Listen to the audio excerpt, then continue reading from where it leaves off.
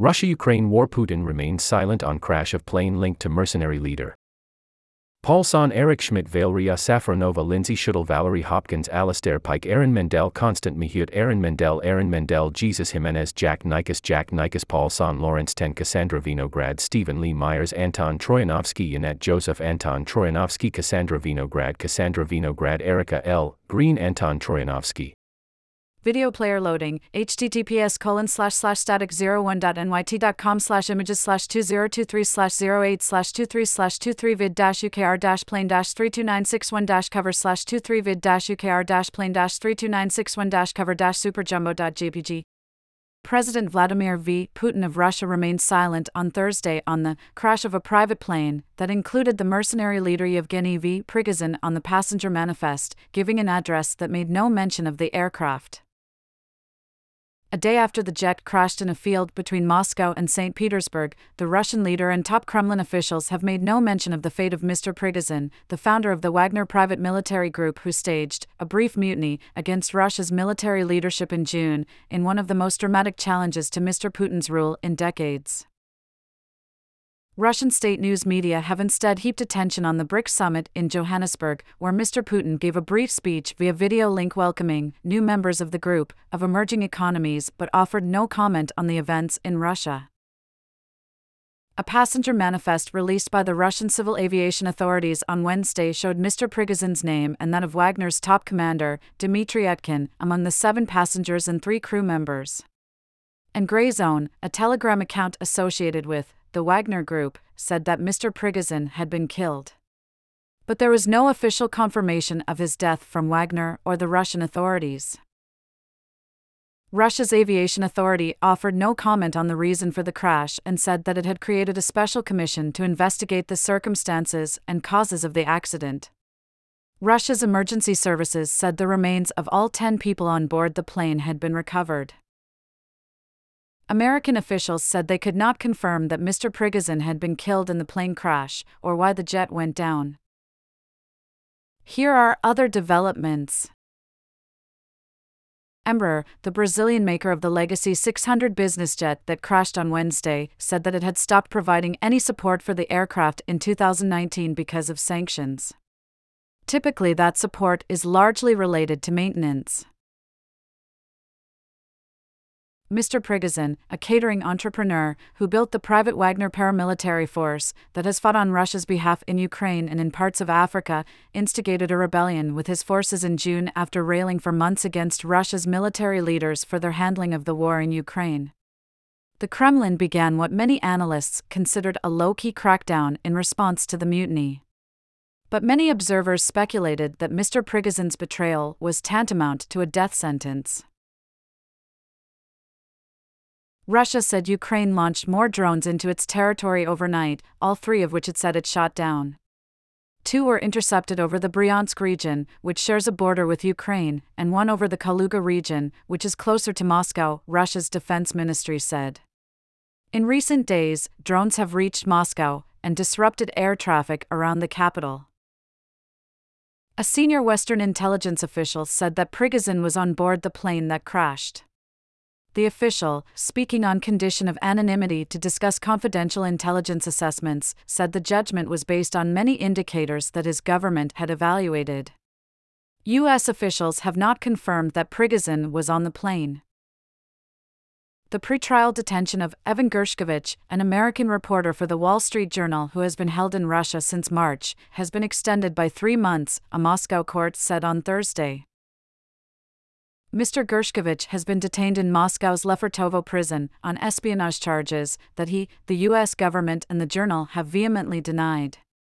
The United States has said he is wrongfully detained. In secret and short proceedings on Thursday that were close to the news media, a Moscow court ruled that Mr. Gershkovich's pretrial detention, which had previously been extended to August 30th, would now stretch until at least November 30th. The arrest of Mr. Gershkovich was the first time since the end of the Cold War that an American journalist had been detained on accusations of spying in Russia. He could face a sentence of up to 20 years in a penal colony. At the time he was detained by the Federal Security Service, or FSB, Mr. Gershkovich was on a reporting trip in Ekaterinburg and had accreditation from Russia's foreign ministry. In a statement released after the hearing, the journal said it was deeply disappointed that Mr. Gershkovich continues to be arbitrarily and wrongfully detained for doing his job as a journalist and called the accusations baseless and categorically false. The statement added that journalism is not a crime. This month, Lynn M. Tracy, the U.S. ambassador to Russia, visited Mr. Gershkovich for the third time. The State Department reported afterward that Mr. Gershkovich continued to appear in good health and remained strong, despite his circumstances. American officials have said that they have been blocked from having regular consular access to Mr. Gershkovich. In April, Secretary of State Antony J. Blinken said that Mr. Gershkovich had been wrongfully detained, a designation that essentially means that the U.S. government considers him a political hostage. Other Americans detained in Russia who have received this designation include the basketball star Brittany Griner, who was released in December 2022 in a prisoner exchange after being held for 10 months on accusations of drug smuggling and possession, and Paul Whelan, a former Marine and corporate executive who is serving a 16-year sentence on espionage charges that the United States calls politically motivated. The Kremlin has acknowledged that Russia could be open to a prisoner swap for Mr. Gershkovich. A Moscow court extended the detention of Evan Gershkovich, an American journalist, for 3 months during a quick hearing on Thursday morning, according to the Lefortovo court in Moscow. The U.S. State Department has classified Gershkovich, a reporter for The Wall Street Journal, as wrongfully detained. The court proceedings took place in secret, with no members of the news media allowed to be present during the hearing. Ukraine is observing its second wartime Independence Day by displaying the carcasses of destroyed Russian military equipment along a central avenue in Kyiv, giving residents a first-hand glimpse at the country's struggle to defend itself from Russia's invasion. There will be no parades or other major events. The authorities have announced that the national holiday on Thursday, which also comes 18 months after the full-scale invasion of Ukraine began, won't include public celebrations amid concerns that Russia could launch huge strikes to spoil the occasion. I urge all Kyiv residents and guests of the capital to be as attentive and cautious as possible these days and not to neglect the air raid warnings, Vitaly Klitschko, the mayor of Kyiv, the capital, said on Monday, https://t.me/Vitaly_Klitschko/2272. Independence Day in Ukraine commemorates the country's 1991 break from the Soviet Union, but also increasingly serves as a rallying point for Ukrainians to assert their identity and aspirations.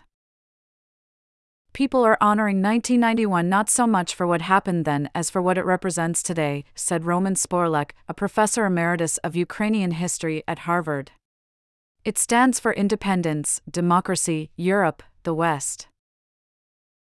Last year, as mass gatherings were also banned, Ukrainians similarly took the opportunity to show defiance against Moscow, with President Volodymyr Zelensky of Ukraine delivering his speech in front of another lineup of destroyed tanks in Kyiv. The holiday symbolizes liberation after a long history of what many in Ukraine consider subjugation to Moscow. Ukraine declared independence on August 24, 1991, a few days after communist hardliners tried to depose the Soviet leader Mikhail Gorbachev and reverse his efforts to liberalize the Soviet Union. Although the coup failed, it raised fears in Soviet republics such as Ukraine that were gradually getting out from under Moscow's yoke. An overwhelming majority of members of the Ukrainian parliament adopted a declaration of independence, noting the mortal danger hanging over Ukraine in connection with the coup d'état. Outside parliament, jubilant crowds celebrated the declaration, waving Ukraine's blue and yellow flag and flashing three-finger signs standing for the fork, the emblem of the country. Independence was then approved by more than 90% of Ukrainian voters in a referendum organized in December 1991. Ukraine had already proclaimed independence from the Russian Empire in 1918 in the chaos of the Russian Revolution. But the new Ukrainian Republic lasted only a few years, until 1921, when the Lenin-led Bolsheviks took control over much of its territory. The 1991 Declaration of Independence helped spell the end of the Soviet Union and opened a new era for Ukraine as it tried to chart its own course after centuries of domination by foreign powers. Celebrations of Independence Day have often featured military parades and festive crowds wearing vyshyvankas, the traditional Ukrainian embroidered shirts. But Mr. Sporlak, the historian, said that Ukrainians see Independence Day not so much as a day of remembrance as one to reassert their commitment to democracy and sovereignty. People have projected their values and aspirations on that memory, Mr. Sporlak said. Pointing to the citizens' uprisings of 2004 and 2014, in which hundreds of thousands of people protested to call for free elections and a rapprochement with Europe, he said that Ukrainians had never treated independence as a given. On Wednesday, Mr. Zelensky took part in a ceremony on the occasion of the Day of the National Flag, which precedes Independence Day. Speaking near a giant Ukrainian flag covered with words of soldiers from the front, he said that the time will come when our entire free and peaceful Ukraine will be able to see this special flag. Russia said Ukraine launched more drones into its territory overnight, all 3 of which it said it shot down. 2 were intercepted over the Bryansk region, which shares a border with Ukraine, and 1 over the Kaluga region, which is closer to Moscow, Russia's defense ministry said. https://t.me/mod_Russia/29732. Among the plans for the 5-nation BRICS summit in Johannesburg this week were discussions on whether to expand the group and how to counterbalance Western countries. But as the meeting was drawing to a close on Thursday, Russia's invasion of Ukraine was likely to continue to take the spotlight. On Thursday, Russia will most likely face questions over a plane crash on Wednesday near Moscow and the possible death of Yevgeny V. Prigozhin, the founder of the Wagner Mercenary group who staged a short-lived mutiny against Russia's military leadership in June.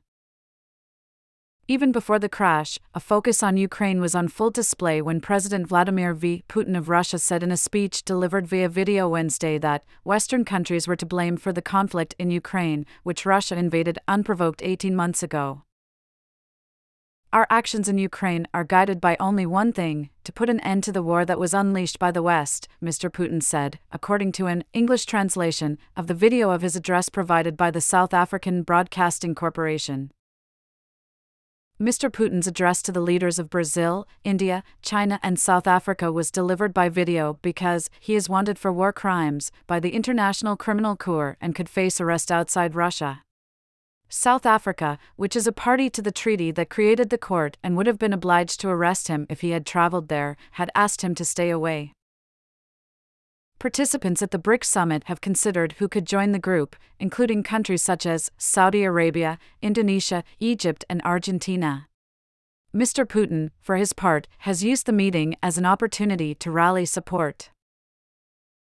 Most BRICS nations have continued their careful support for Russia and peace in Ukraine without directly supporting Russia in the war. It wasn't clear how Wednesday's plane crash might play out on the summit's diplomatic stage. Embraer, the Brazilian maker of the Legacy 600 business jet that crashed on Wednesday, said that it had stopped providing any support for the aircraft in 2019 because of sanctions. Typically, that support is largely maintenance-related. It can potentially include data monitoring, but it's unclear if that was the case with this jet. As reports of the Wagner mercenary tycoon Yevgeny V. Prigozhin's possible death in a plane crash spread on Wednesday night, some of his supporters immediately began voicing suspicions of an assassination in online posts on the Telegram messaging app. Most did not explicitly say who they thought was responsible, but left little doubt that they meant figures within the Russian government. Mr. Prigozhin had railed for months against the country's military leadership, accusing it of incompetence, corruption and betrayal that hobbled the war effort in Ukraine. Grey Zone, a channel associated with Wagner, uploaded a photograph of Mr. Prigozhin, praising him as a true patriot of his motherland and saying that he died as a result of the actions of traitors to Russia. But even in hell, he will be the best, the channel said. Glory to Russia! Roman Saponkov, a Russian military blogger seen as close to the mercenary group, wrote that the murder of Prigozhin will have catastrophic consequences. The people who gave the order don't understand the mood in the army or the morale at all, he said. a blogger writing anonymously under the pseudonym Alex Parker, who actively supported Mr. Prigozhin until he aborted a June 24 mutiny, suggested the tycoon's apparent death was a repeat of what happened in 2015 and 2016, when a number of militants who had carried out a Moscow-instigated invasion in eastern Ukraine were killed in apparent assassinations. https://www.kievpost.com/post/7649. The blogger blamed Mr. Prigozhin's apparent death on Russian President Vladimir Putin, calling him the trigger for such events. "Today is the end of an era," wrote the pro-war blogger Boris Rozin, who posts under the Telegram pseudonym Colonel Kassid. "August in Russia never fails in terms of bad news," he added, referencing a long-standing superstition in Russia about a seemingly cursed month. https://www.newyorktimes.com/2002/08/25/wiki-review/the-world-august-and-agri-and-russia.html. Some pro-government commentators were quick to turn the page. Sergei Markov, a Russian political scientist and former advisor to Mr. Putin, quickly pinned the blame on Ukraine, eliciting more than 1,000 crying laughing emojis in response. The pro-war Russian military blog Archangel Spetsnaz, which has more than 900,000 followers on Telegram, said it was closing the issue of the plane crash. "Leave all conjectures and investigations for later. When the enemy is defeated and victory will be ours," the channel wrote. "Don't muddy the waters now. The enemy takes advantage of every destabilizing situation." The flight manifest for the plane that crashed north of Moscow on Wednesday night contained at least one other notable name in addition to Yevgeny Prigozhin, that of Dmitry Utkin, his longtime lieutenant in leading the Wagner private military company whose mercenaries have fought not only in Ukraine but also in Syria and across Africa. Wagner, which the U.S. government has said was financed by Mr. Prigozhin, emerged during President Vladimir Putin's first assault on Ukraine in 2014, when its mercenaries fought alongside pro-Russian separatists in the Donbass region. The Wagner commander at that time was Mr. Utkin, a retired Russian Special Forces officer said to be fascinated by Nazi history and culture. The group's name came from Mr. Utkin's military call sign, which is said to have been taken from the composer Richard Wagner, Hitler's favorite. Some of the group's fighters also seem to share that ideology. Ancient Norse symbols favored by white supremacists have been photographed on Wagner equipment in Africa and the Middle East. Mr. Utkin, born in 1970, served in both of Russia's wars against separatists in the Chechnya region, and he was in the GRU, the Russian military intelligence agency, until 2013. After that, he commanded a Spetsnaz Special Forces unit and attained the rank of lieutenant colonel, according to a 2020 report from the Center for Strategic and International Studies. https://www.csis.org/blog/post-soviet-post-band-brothers-wagner-group-and-russian-state. While over the years Mr. Utkin has been referred to as the founder of Wagner, a 2020 investigation by the investigative website Bellingcat said that open-source data strongly suggested that Mr. Utkin was not in the driver's seat of setting up this private army but rather a hired gun. While Dmitry Utkin has been widely presented as the frontman and principal for the Wagner PMC, there is ample data suggesting that his role was more of a field commander, the report said. https://www.bellingcat.com/news/uk-and-europe/2020/08/14/pmc-structure-exposed.